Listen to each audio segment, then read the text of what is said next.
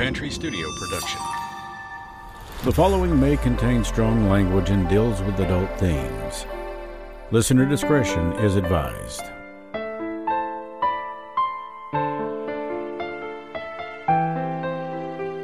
It's a beautiful home, with class, character, and in a nice neighborhood.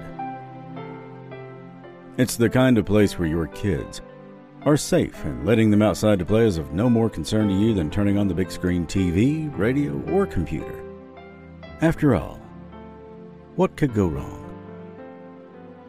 When we think of hauntings, we usually think of ghosts, the spirits of those who may have long since departed this world for one reason or another, or in the worst of cases, something like the alleged hauntings of 112 Ocean Avenue.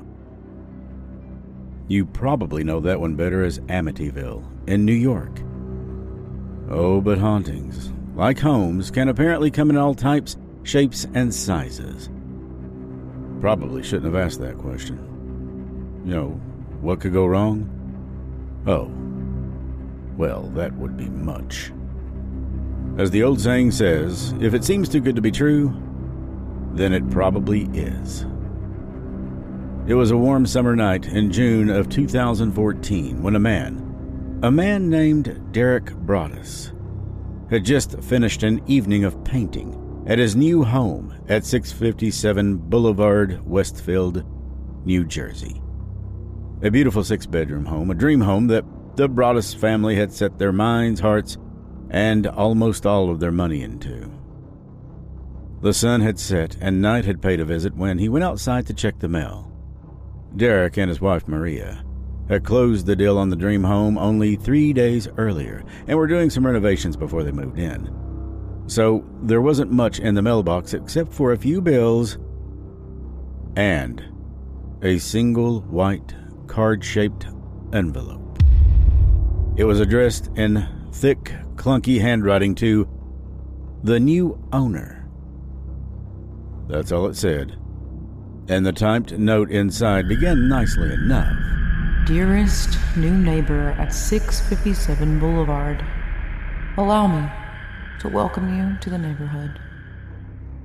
Oh, but those warm and kind feelings would soon be replaced by a terror that would be the material of nightmares, and soon, nightmares that usually only come in the sleeping hours would be something they'd have to deal with full time. These are the Mountain Mysteries, and this is Episode 9, The Mountain Mystery of the Watcher at 657 Boulevard.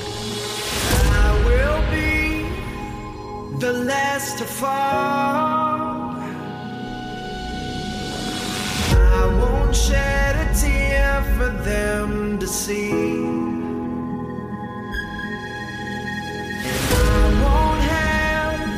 Your name to call, 'cause I will be the last to fall.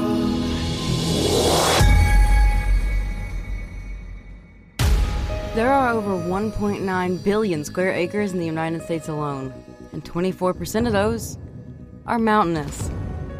The secrets that these regions hold are enormous. Reports of mysterious creatures, strange sightings and sounds, ghosts and murders, and those who have seemingly vanished. They are questions that need asking and answers worth finding. These are the Mountain Mysteries. Here's Chris Sloan. I'd like to give a stupendously large thank you and welcome to our newest Patreon subscribers. Yanni Burton, Mackenzie Banks, Stephen Stepp, and Marie Lovelace. You now get early access to all of the Mountain Mysteries episodes before anyone else, plus you'll be eligible to win some really great prizes. Thank you so much for your support.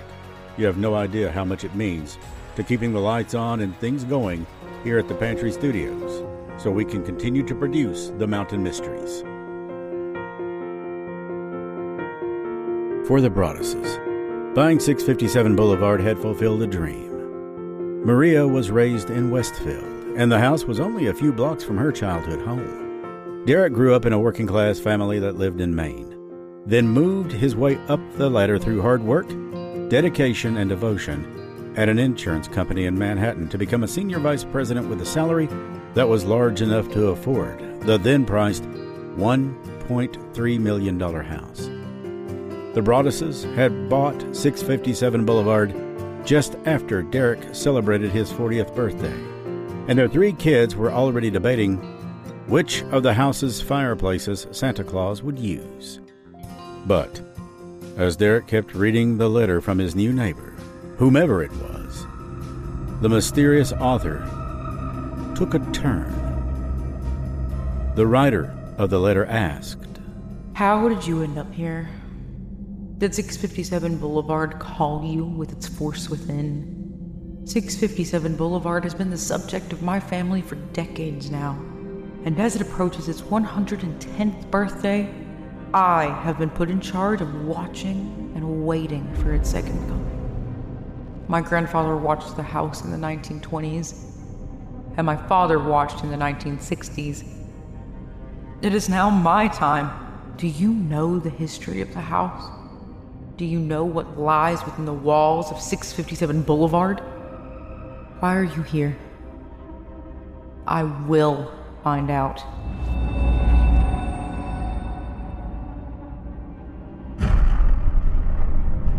The author's scouting had evidently already started. The letter identified the Broaddus Honda minivan, as well as the workers renovating the home. I see that you have already flooded 657 Boulevard with contractors so that you can destroy the house as it was supposed to be. The person wrote, Tisk, tisk, tisk. Bad move. You don't want to make 657 Boulevard unhappy. Earlier in the week, Derek and Maria had gone to the house and chatted with their new neighbors while their children, who were 5, 8, and 10 years old, ran around the backyard with several kids from the neighborhood. The writer of the letter seemed to have noticed. You have children. I have seen them. So far, I think there are 3 that I've counted. The anonymous correspondent wrote, before asking if there were more on the way. Do you need to fill the house with the young blood I requested? Better for me.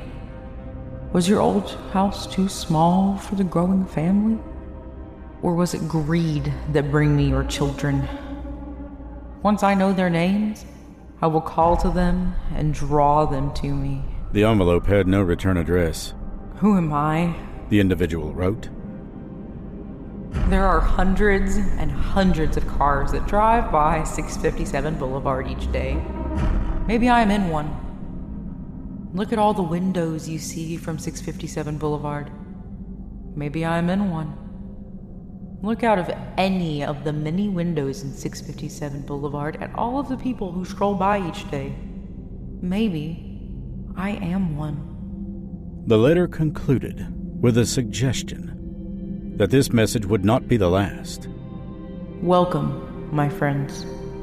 Welcome. Let the party begin. It was followed by a signature typed in a cursive font, signed, The Watcher. It was after 10 p.m., and Derek Broaddus was alone. He raced around the house, turning off lights so no one could see inside, then called the Westfield Police Department. An officer came to the house, read the letter, and said, "What the fuck is this?"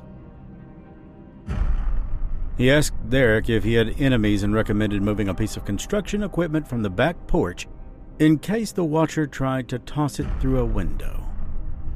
Derek rushed back to his wife and kids, who were living at their old home elsewhere in Westfield.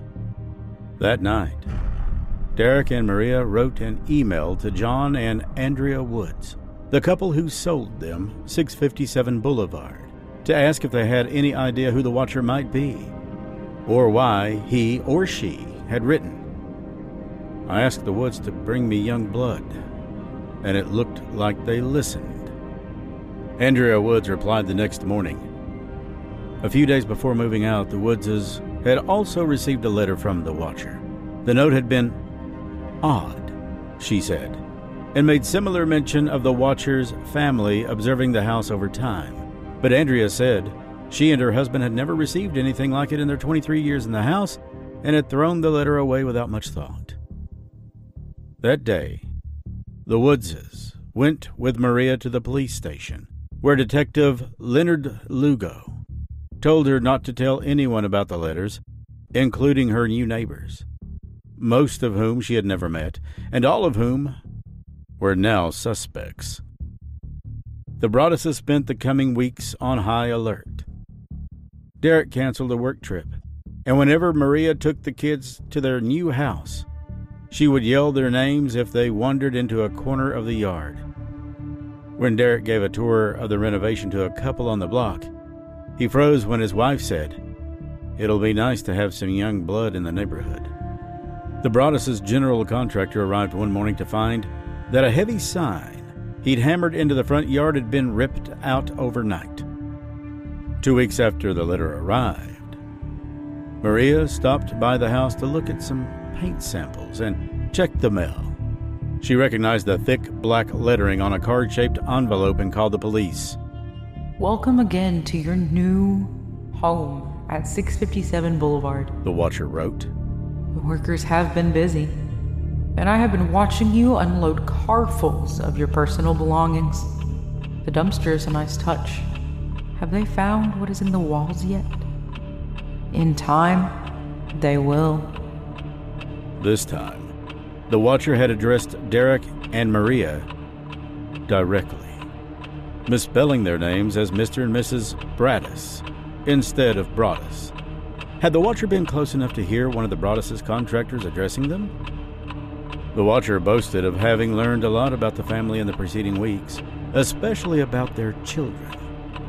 The letter identified the Broaddus' 3 kids by birth order and their nicknames, the ones Maria had been yelling. I am pleased to know your names now, and the names of the young blood you have brought to me, it said. You certainly say their names often. The letter asked about one child in particular, whom the writer had seen using an easel inside an enclosed porch. The letter asked if she was the artist of the family, and then continued. 657 Boulevard is anxious for you to move in. It has been years and years since the young blood ruled the hallways of the house. Have you found all of the secrets it holds yet? Will the young blood play in the basement? Or are they too afraid to go down there alone? I would be very afraid if I were them. It is far away from the rest of the house.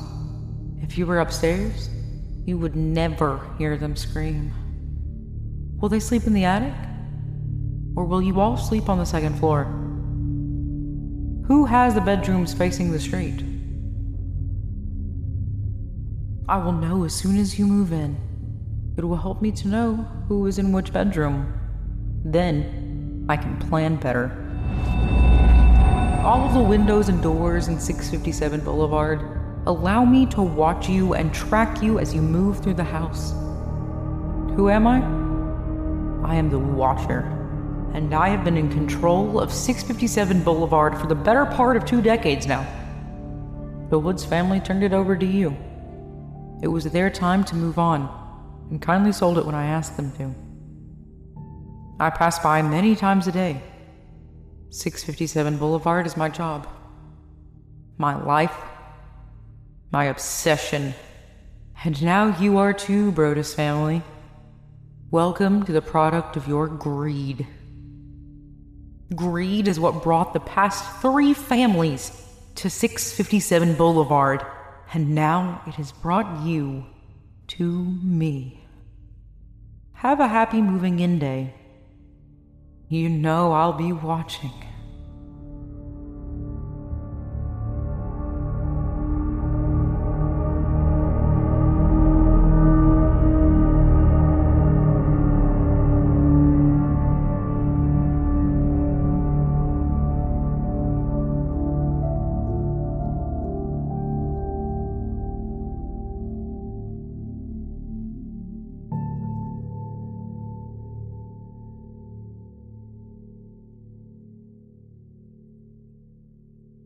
Derek and Maria stopped bringing their kids to the house. They were no longer sure when or if they would move in. Several weeks later, a third letter arrived. Where have you gone to? The watcher wrote. 657 Boulevard is missing you.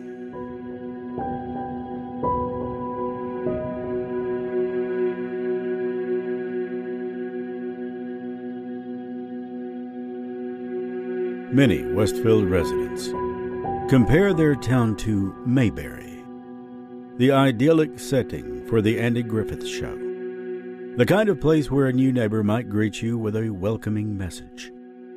Westfield is about 45 minutes from New York and a bit too slow for singles, meaning the town's 30,000 residents are largely well-to-do families. That year, Bloomberg ranked Westfield the 99th richest city in America, but only the 18th wealthiest in New Jersey. And in 2014, when the watcher struck, the website Neighborhood Scout named it to the country's 30th safest towns. The most pressing local issues of late, according to residents, had been the temporary closure of Trader Joe's after a roof collapsed and the rampant scourge of unconstitutional policing, by which they mean aggressive parking enforcement. Westfield is 86% white. One activity all locals recognized as treacherous is trying to buy a house. One resident said that there's a lot of money and ego there. He requested anonymity before discussing Westfield real estate. He said that he's seen bidding wars where friends lost by $300,000. The Broaddus' house was on the Boulevard, a wide tree-lined street with some of the more desirable homes in town. As the watcher had noted, The Boulevard used to be the street to live on. You made it if you lived on the Boulevard.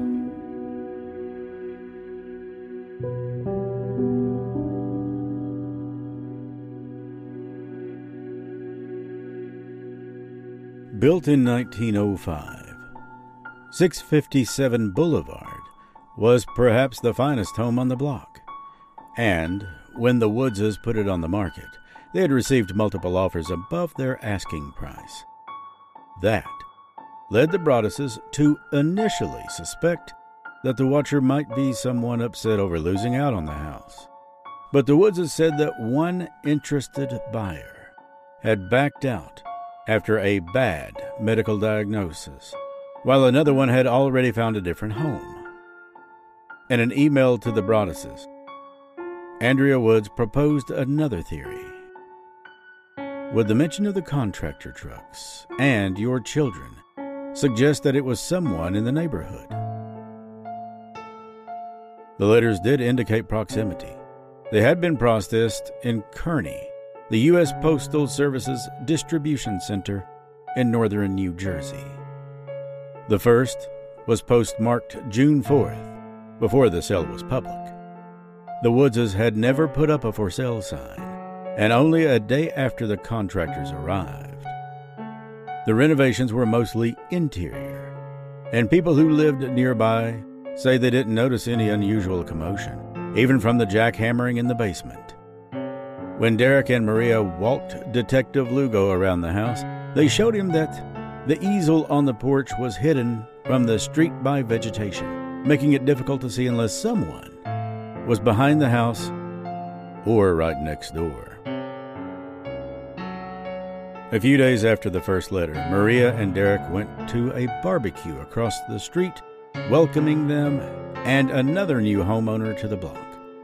The Broadduses hadn't told anyone about the watcher, as the police had instructed, and found themselves scanning the party for clues while keeping tabs on their kids, who ran guidelessly through a crowd that was made up of much of the suspect pool. Maria said that they kept screaming at their kids to stay close. People must have thought they were crazy. At one point, Derek was chatting with John Schmidt, who lived 2 doors down, when Schmidt told him about the Langfords, who lived between them. Peggy Langford was in her 90s, and several of her adult children, all in their 60s, lived with her. The family was a bit odd, Schmidt said, but harmless. He described one of the younger Langfords, Michael, who didn't work and had a beard like Ernest Hemingway, as kind of a Boo Radley character. Derek thought the case was solved. The Langford house was right next to the easel on the porch. The family had lived there since the 1960s, when the Watcher's father, the letters said, had begun observing 657 Boulevard. Richard Langford, the family patriarch, had died 12 years earlier, and the current Watcher claimed to have been on the job for the better part of 2 decades. When the Broadduses told Lugo about the family, he said he already knew, and a week after the first letter arrived, he brought Michael Langford to police headquarters for an interview. Michael denied knowing anything about the letters, but the Broadduses say that Lugo told him that, quote, the narrative, end quote, of what he said matched things mentioned in the letters. This isn't CSI Westfield, Lugo later told the Broadduses. When the wife is dead, it's the husband. When there wasn't much hard evidence, and after a few weeks, the police chief told the Broadduses that, short of an admission, there wasn't much the department could do. This is someone who threatened my kids, and the police are saying, probably nothing's going to happen, Derek said.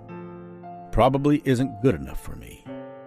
After the second letter, Derek told the cops that if they didn't take care of the situation, they would have a different kind of case on their hands. This person attacked my family, and where I'm from, if you do that, you get your ass beat, Derek told them. Frustrated, the Broadduses began their own investigation. Derek became especially obsessed. He set up webcams in 657 Boulevard and spent nights crouched in the dark, watching to see if anyone was watching the house at close range. He said his wife Maria thought he was crazy. He had also said that recently at a coffee shop in Manhattan, where he covered a table with documents relating to the case, including copies of the letters, which he and his wife had shared with only a few friends and family members.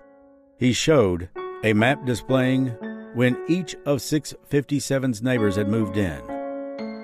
The Langfords were the only ones there since the 60s, with overlays marking one possible sight line for the easel and a circle for approximate range of earshot to estimate who might have heard Maria yelling their kids' names.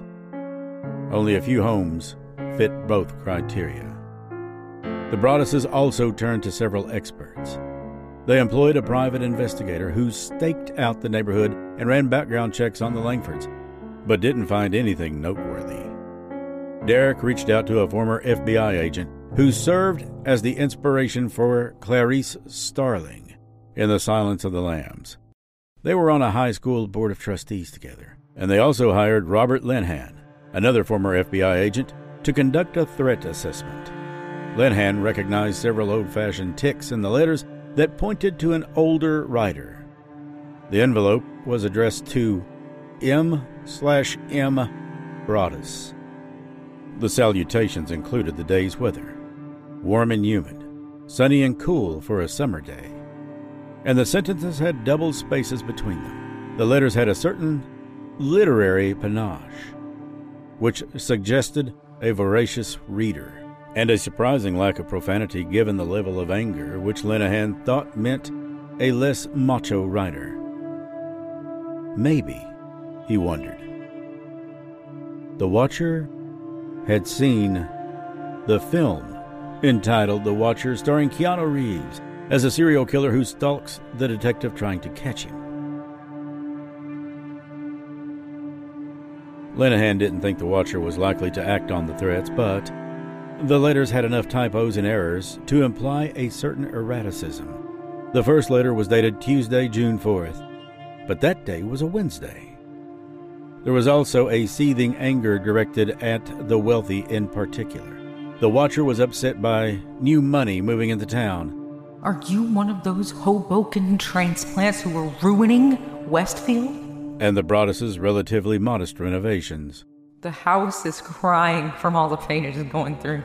You've changed it and made it so fancy. You are stealing its history. It cries for the past and what used to be in the time when I roamed its halls. The 1960s were a good time for 657 Boulevard, when I ran from room to room imagining the life of its rich occupants there. The house was full of life and young blood. Then it got old, and so did my father. But he kept watching until the day he died, and now I watch and wait for the day the young blood will be mine again. Linehan recommends looking into former housekeepers or their descendants. Perhaps the watcher was jealous that the Broadduses had bought a home that the writer could not afford.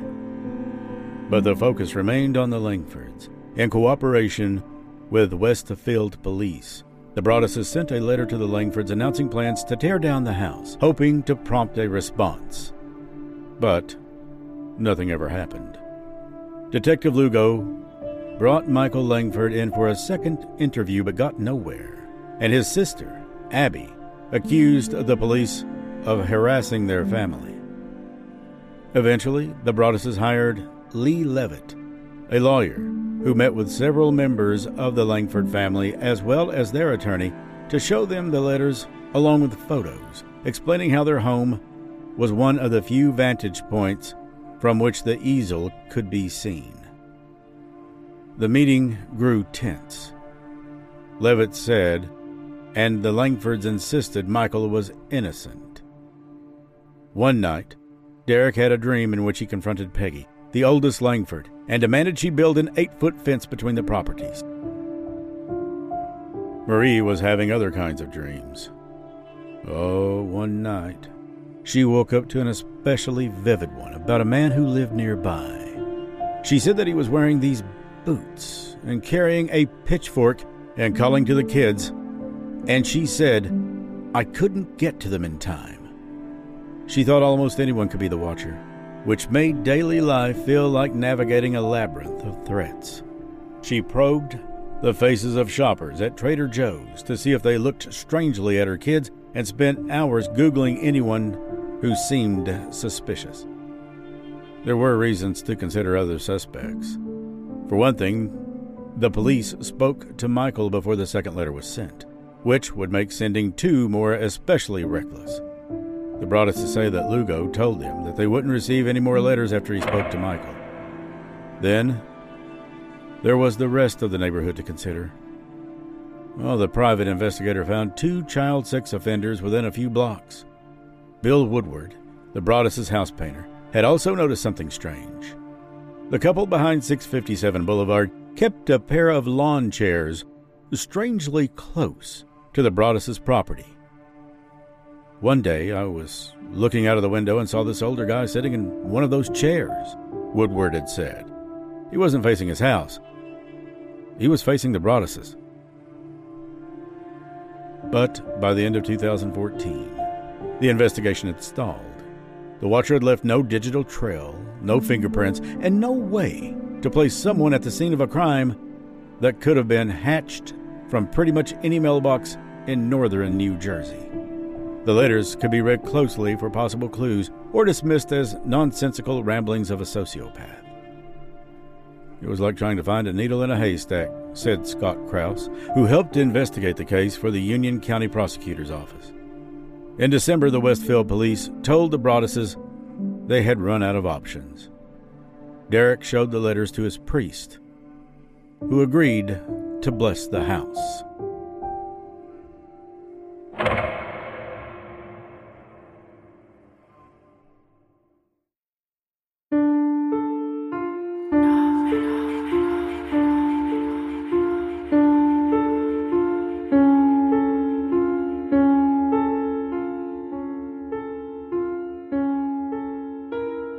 The renovations to 657 Boulevard, including a new alarm system, were finished within only a few months. But the idea of moving in filled the Broadduses with overwhelming anxiety. Could they let their kids play outside or have friends over? Would they get a new letter every week? Derek priced out trained German shepherds and posted a job on a website for military veterans. All you have to do is work out in the backyard every day. But the Broadduses hadn't bought 657 to feel bunkered in a fortress. At the end of the day, it came down to, what are you willing to risk? Maria told him. We weren't going to put our kids in harm's way. Derek had been responding to occasional alarms at the house, sometimes in the middle of the night, bringing a knife with him just in case. They were so joyous about their new home, and then within days, they were petrified. That's what Bill Woodward, the painter, had said. I'm a stranger, and Maria was crying and shaking in my arms. It didn't help that the watcher seemed to be getting more and more unhinged. 657 Boulevard is turning on me. It's coming after me. I don't understand why. What spell did you cast on it? It used to be my friend, and now it is my enemy.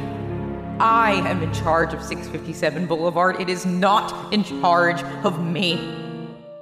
I will fend off its bad things and wait for it to become good again. It will not punish me. I will rise again. I will be patient and wait for this to pass and for you to bring the young blood back to me. 657 Boulevard needs young blood. It needs you. Come back. Let the young blood play again like I once did. You let the young blood sleep in 657 Boulevard. Stop changing it and let it alone.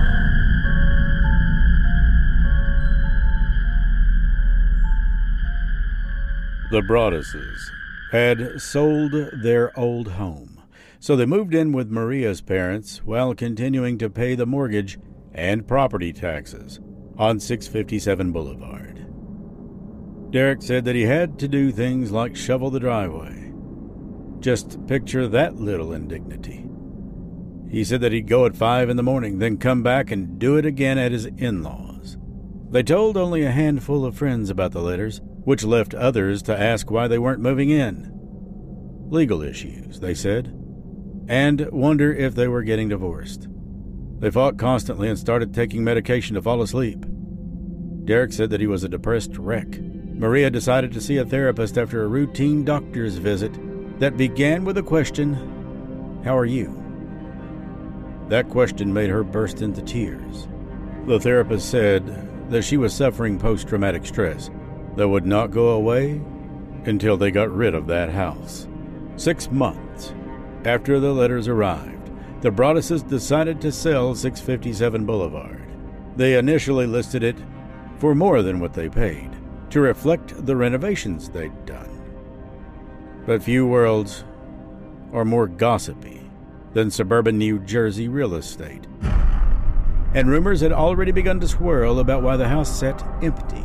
One broker emailed to say her client loved it, but that there are so many unsubstantiated rumors flying around, ranging from sexual predator to stalker, and that they wanted to know more. The Broadduses sent a partial disclosure mentioning the letters to interested buyers and told Coldwell Banker, their realtor, that they intended to show the full letters to anyone whose offer was accepted. Several preliminary bids came in well below the asking price, but the Broadduses weren't ready to take such a financial hit and only wanted to share the letters with likely buyers. No one got that far, even after they lowered the price. A Coldwell agent who hadn't read the letters told them in an email that they were being unnecessarily forthcoming. One said, quote, "My friend got a horrible threatening letter about her dog barking and she didn't think to disclose. But the Broadduses insisted. I don't know how you lived through what we did and think that you could do it to somebody else," Derek said. Derek and Maria thought about what they would have done had the previous owners told them about their letter from the Watcher. The Woodses, both retired scientists, told the Broadduses that they remembered the letter they received as more strange than threatening, thanking them for taking care of the house. They said they never had any issues, and that they certainly never felt watched, Andrea told them. They rarely even locked the doors. But the Broadduses felt the name alone was ominous enough to merit mentioning to a new family moving in. And on June 2, 2015, a year after buying 657 Boulevard, they filed a legal complaint against the Woodses, arguing that the Woodses should have disclosed the letter just as they had about the fact that water sometimes got in the basement. The Broadduses said that they hoped to reach a quiet settlement. Their kids still didn't know about the Watcher, and their lawyer assured them that, at most, a small legal newswire might pick up the story. Tamarin Hall said that they do some creepy stories. Tamarin is on the Today Show. Said that a few weeks later. They also went on to say that this might be top 10 creepy.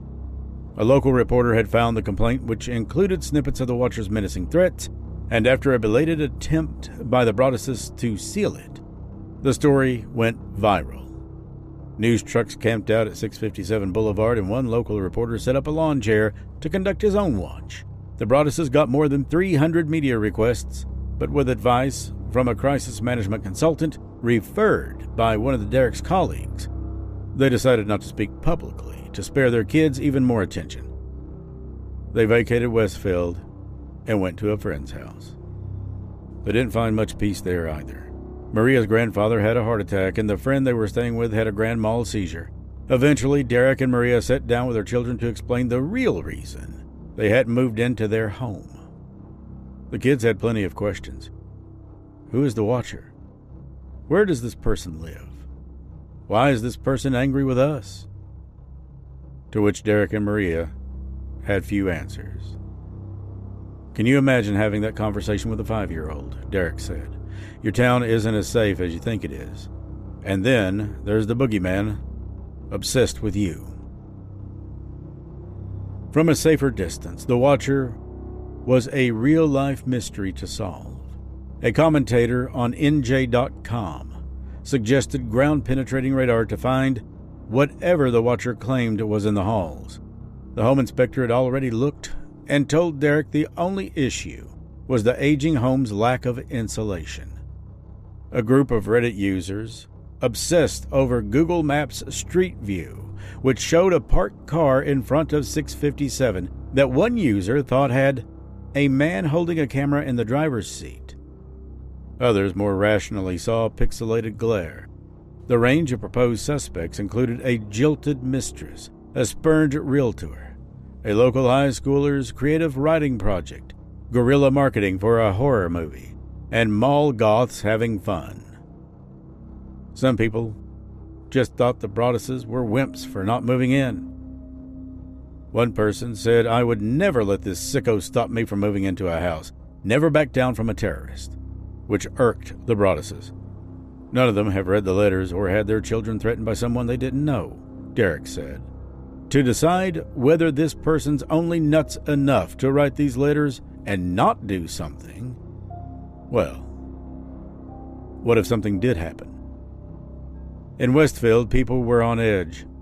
Laurie Clancy, who teaches piano lessons in her house behind 657 Boulevard, had said that one of her students came for a lesson shortly after the news of the Watcher broke and started bawling. She was terrified to walk down the boulevard, Clancy said. At the first Westfield Town Council meeting after the letters became public, Mayor Andy Skibitsky assured the public that the Watcher hadn't been heard from in a year, and that even though the police hadn't solved the case, their investigation had been exhaustive.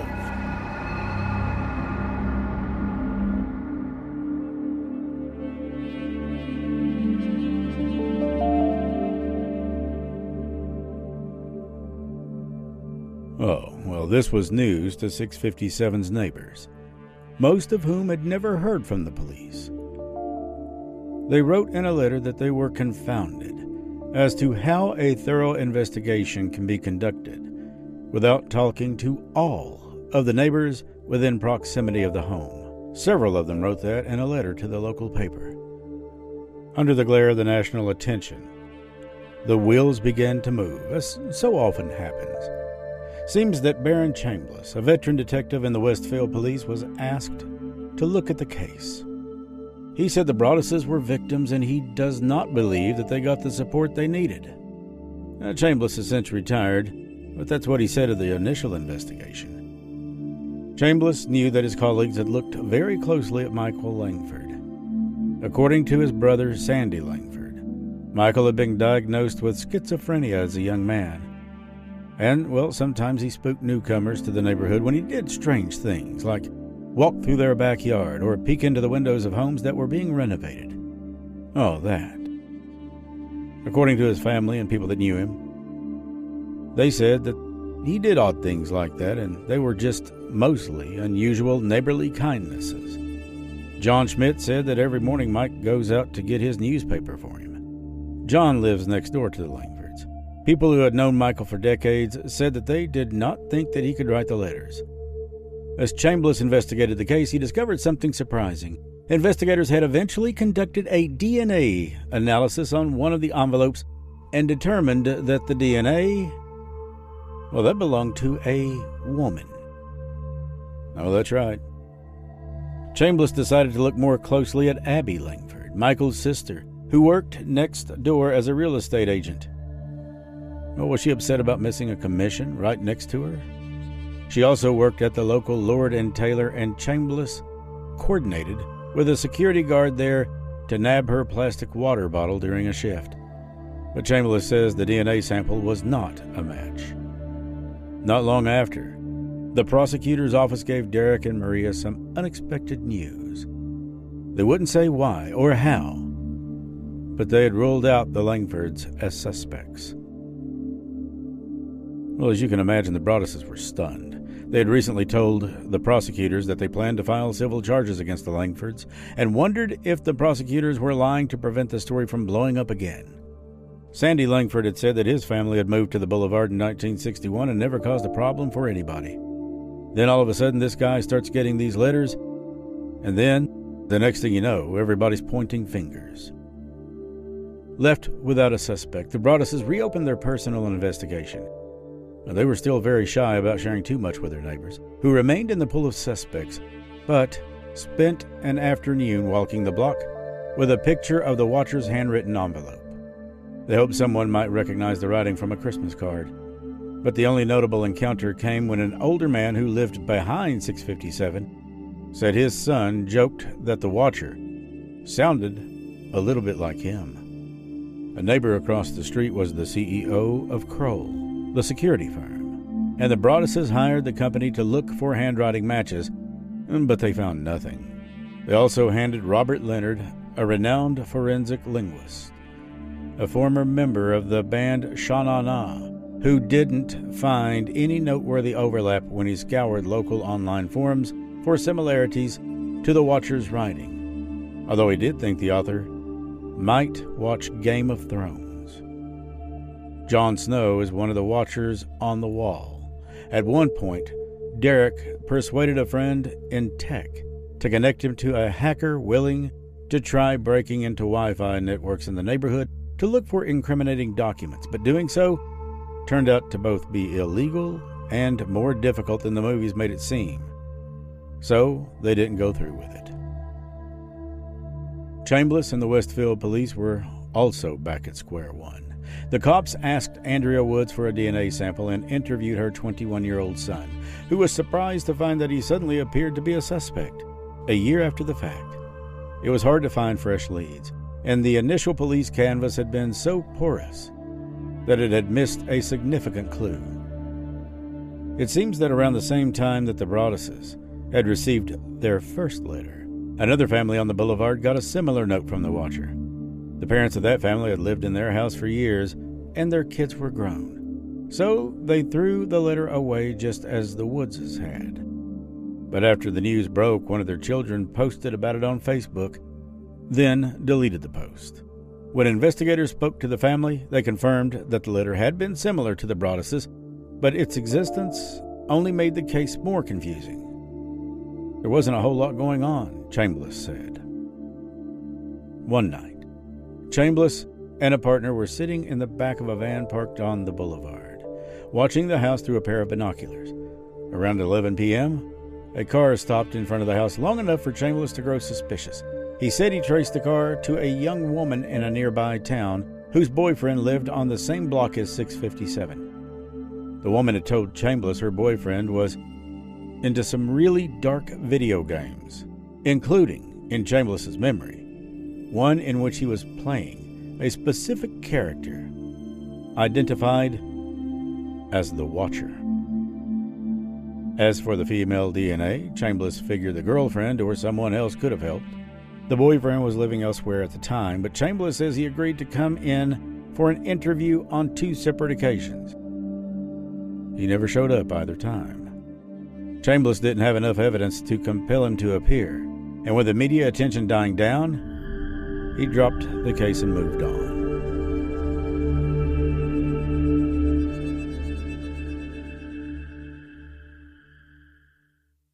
What you are about to experience is a blur. The Mountain Mysteries, Blurs. Blurs is a series of short, terrifying stories that are allegedly based on actual events.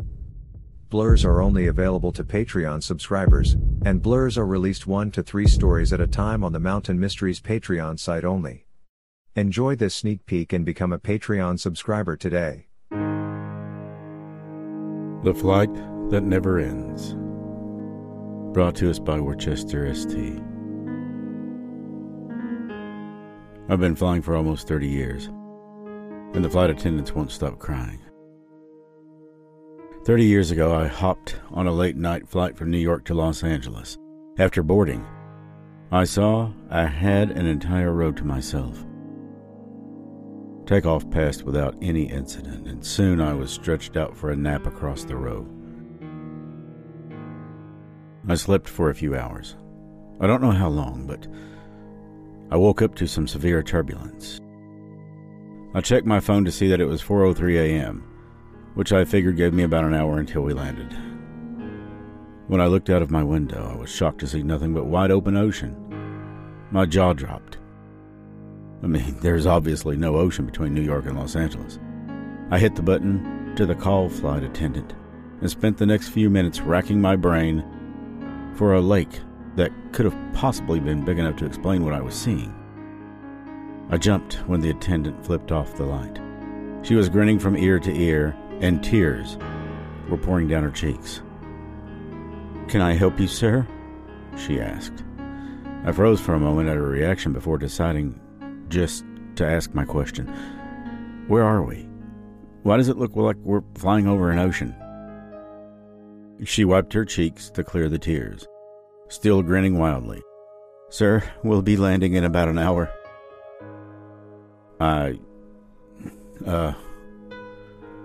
Okay, thank you, I said.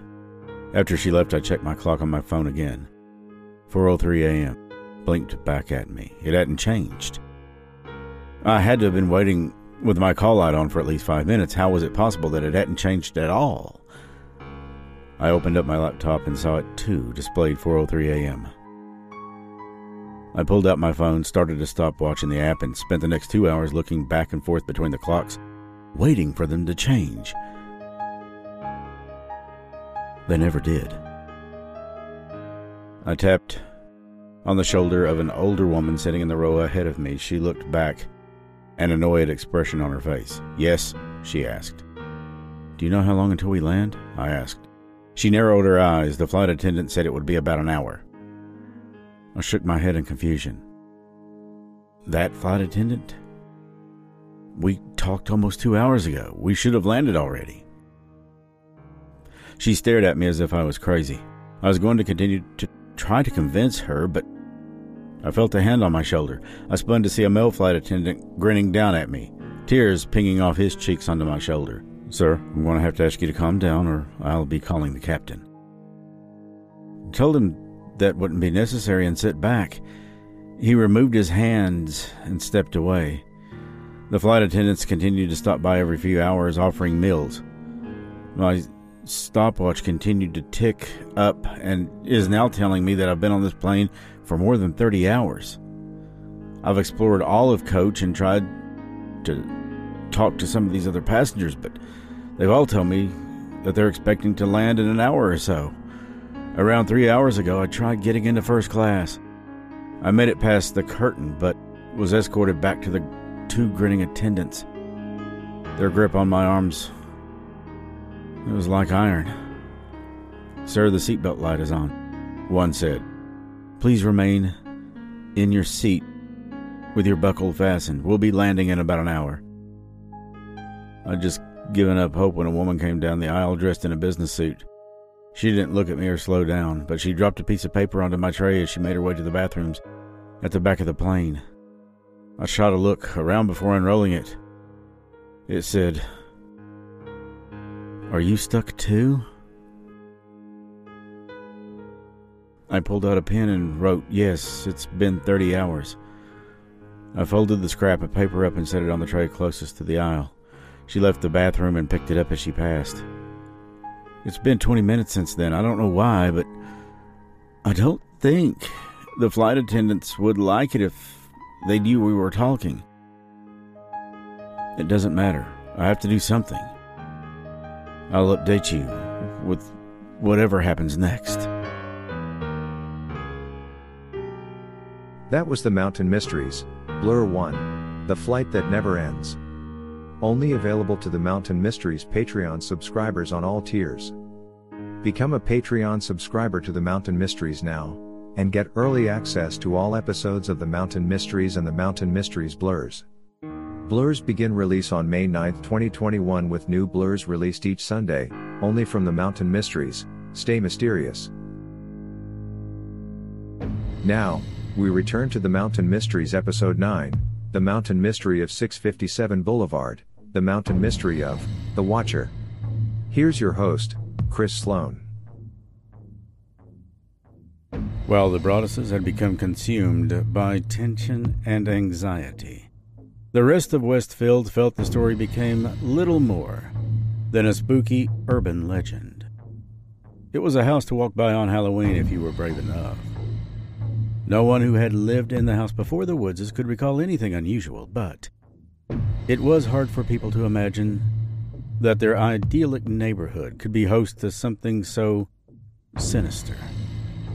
A woman who lived nearby said that after the news broke, she and 10 or so of her neighbors had gathered in the street to try to figure out who might have sent the letters. Eventually, she said, they came to a consensus that maybe the Broadduses had sent the letters to themselves. The idea was that the Broadduses had suffered buyer's remorse, or realized that they could not afford the home, and concocted an elaborate scheme to get out of the sale. Or Derek was cooking up some kind of insurance fraud, they thought. Or they were angling for a movie deal. But it is noted that the Broadduses received several offers but turned them down. Lifetime eventually released a movie called The Watcher, despite a cease and desist letter from the Broadduses arguing that the couple in its movie was biracial and the letters were signed The Raven. Some locals found it significant that over the course of a decade, the Broadduses had upgraded from a $315,000 house to a $770,000 house, and then on to a $1.3 million home, and refinanced their mortgages. A few weeks after the letters became public, the Westfield Leader published an article in which anonymous neighbors were quoted asking why the Broadduses kept renovating a home that they weren't moving into, or questioning whether they had really done that much renovation at all. The Leader even cast doubt on Maria's commitment to her family's safety, citing as evidence the fact that she had a public Facebook page with a photo of her kids. The paper did not note that the police had tested Maria's DNA and it did not match. None of the theories made much rational sense. The Broadduses had answers to every question. How does someone go from a $300,000 house to a $1.3 million house in 10 years? Derek told them, it's America, but they weren't speaking publicly, and the rumors persisted. One Boulevard resident wrote a letter to the editor arguing that an elaborate scheme is underway to defraud the Woods family for millions of dollars. Chambliss had said that some Westfield cops even bought into the theory. The Broadduses hadn't known how their neighbors would react to news about the Watcher, but they had lived in the area for a decade, and Maria's family had been part of the community for much longer, so it was shocking to find themselves accused of being con artists. To Derek, it seemed that some in Westfield preferred the conspiracy theory to considering whether their town might be home to a threat. He said that there was a natural tendency to say, "I've lived here for 35 years and nothing's happened to me." He continued by saying that what happened to my family is an affront to their contention that they're safe, that there's no such thing as mental illness in their community. People don't want to believe this could happen in Westfield. While Maria looks back fondly on her childhood, she was born a few years after Westfield resident John List infamously murdered his wife, mother, and 3 children in their home, and remembers a period when she and other kids were warned to look out for a strange van driving around town. Many locals that spoke out did seem more concerned that the national press might ruin Westfield's good name. Some were primarily worried about arson or vandalism, or even whether the Broadduses would maintain the lawn, which they did. Mark Lagrippo, the neighborhood's representative on the Westfield Town Council, said the primary concern he heard from residents was that they were worried about the property value and the stigma of the neighborhood. The Broadduses were suddenly outcast not only from their home, but also from their town. Derek wanted to leave Westfield, but Maria insisted on not uprooting her kids. She said that this person has took so much from us, I wouldn't let them take any more. 2 years after the Watcher's letters arrived, the Broadduses borrowed money from family members to buy a second home in Westfield, using an LLC to keep the location private. But staying in town was stressful. The first time Maria let her daughters go to the pool with friends, she stared at the tracker on her daughter's iPhone the whole time. One of their kids was in a language arts class when the teacher led a debate about whether the family in a book they were reading should move to Westfield. The class thought they should, in part because of how safe it was. Afterwards, one of the kids told the Broadduses' child, "My parents told me that no matter what your family says, Westfield is safe." Meanwhile, the Broadduses still had to figure out what to do with 657 Boulevard. Their lawsuit was pending but seemed unlikely to be successful. Some states require sellers to disclose transient social conditions, like murders or possible hauntings. In a 1991 case involving an alleged ghost-filled house, a New York court ruled that, as a matter of law, the house is haunted. But New Jersey had no such regulation, and a judge later dismissed the lawsuit. The Woodses, through their attorney, declined to comment for this story. Derek looked into renting the house to the Department of Veterans Affairs and also a company that runs halfway homes. In the spring of 2016, the Broaddus family put 657 back on the market, hoping it might garner more interest given how many people had reacted to the letters by saying they would have ignored them and just moved in. The Broadduses held a well-attended open house, after which Derek and Maria spent hours researching every person who signed in and comparing their handwriting to the Watchers. But each time a potential buyer expressed interest and met with a Broaddus lawyer to read the letters, they all backed out.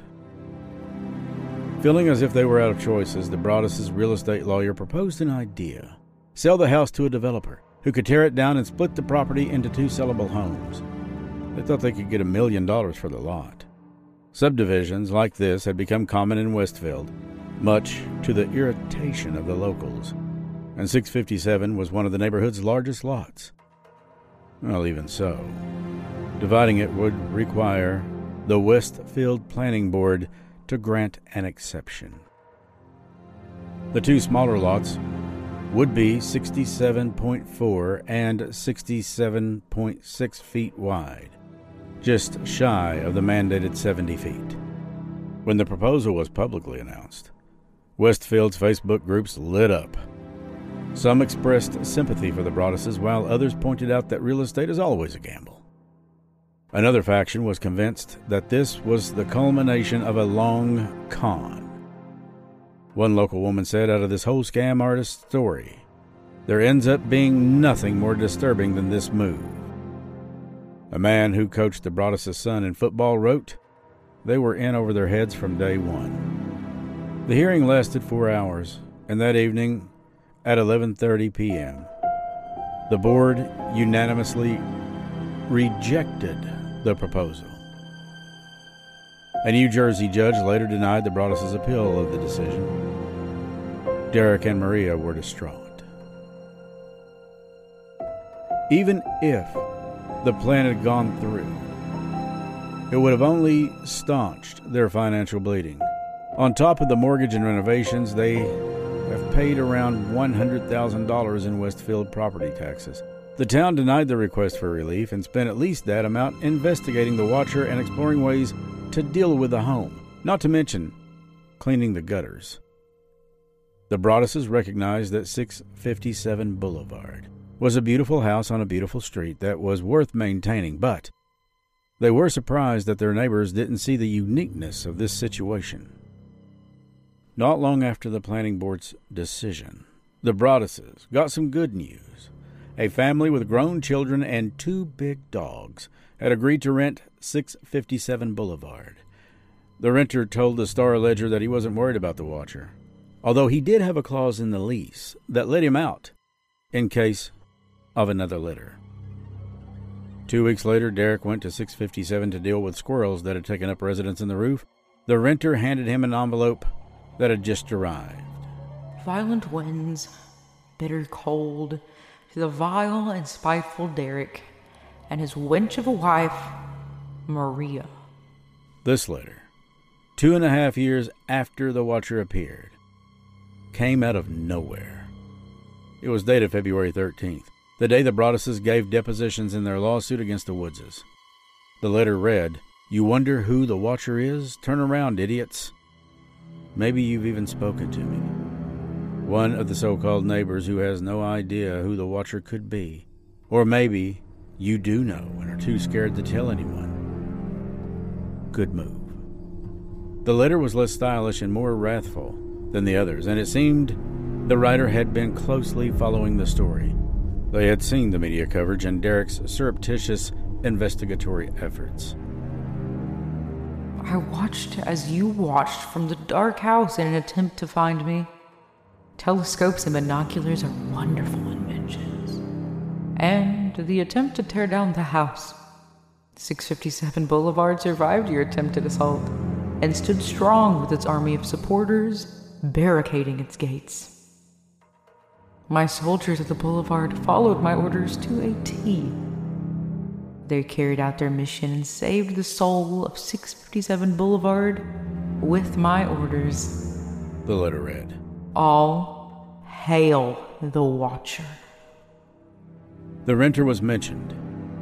He was spooked but agreed to stay if the Broadduses installed cameras around the house, and the letter indicated revenge could come in many forms.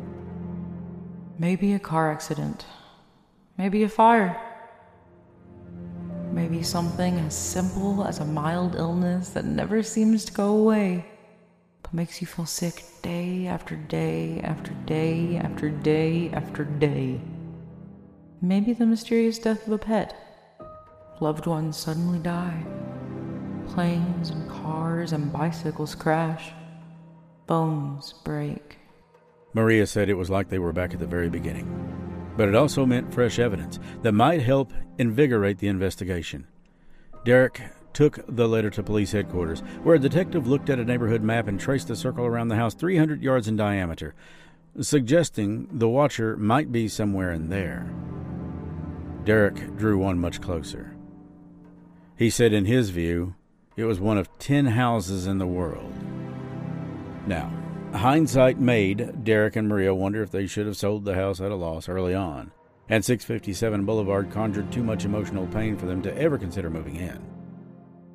They had hoped that a few years of renting the place without incident would help them sell it. The prosecutor's office was continuing with its investigation, but the Broadduses knew that it was very unlikely that the watcher would ever be caught, and that the legal punishment would likely be minimal. At this point in the story, we discovered that the Watcher was no longer the only person sending anonymous letters in Westfield.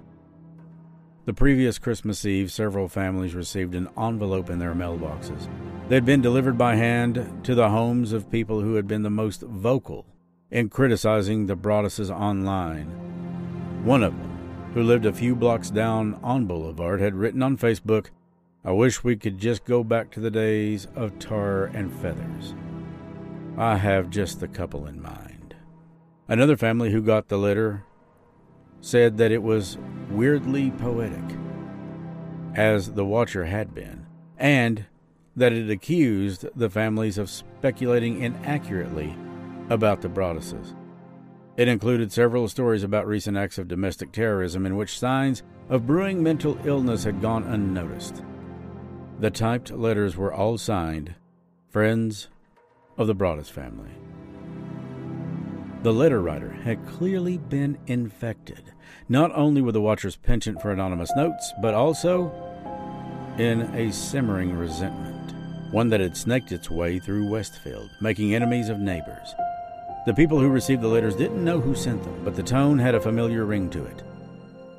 When Derek Broaddus was asked whether or not he had written those letters, he paused for a moment and said that he did. He wasn't proud of it. He hadn't even told his wife, and said they were the only anonymous letters he had written. But he had felt driven to his wits' end, fed up with watching silently as people threw accusations at his family based on practically nothing. One of the people who received the letter had said that they never met the Broadduses and had no interest in doing so. The Watcher had been obsessed with 657 Boulevard, and Derek, in turn, had become obsessed with the Watcher and everything the letters had set in motion. Derek said it was like a cancer, and that they think about it every day. Sitting at the Westfield train station, Derek handed someone his phone so he could read the fourth letter. It read, "You are despised by the house, and the Watcher won." The Watcher, or the identity of the Watcher, to this day has not been discovered. Don't forget to join us on our Facebook page, The Mountain Mysteries, live every Thursday evening at 8 p.m. Eastern Standard Time. We'll talk about these and more cases. And please rate us 5 stars and subscribe to The Mountain Mysteries. Patreon members, beginning soon, will now get access to blurs. Blurs are short stories based on real-life events, and it's only available for the Mountain Mysteries Patreon subscribers. We hope that you'll join us. Stay mysterious.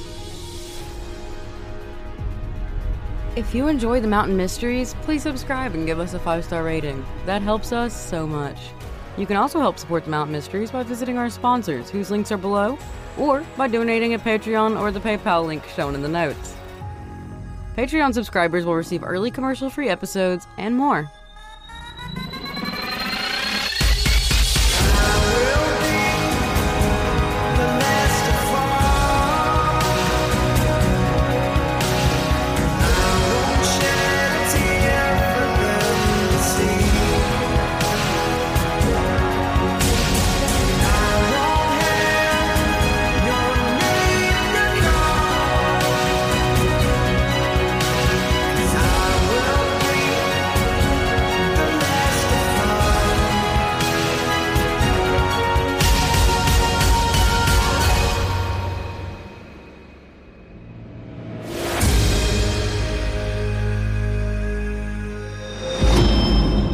Pantry Studio production.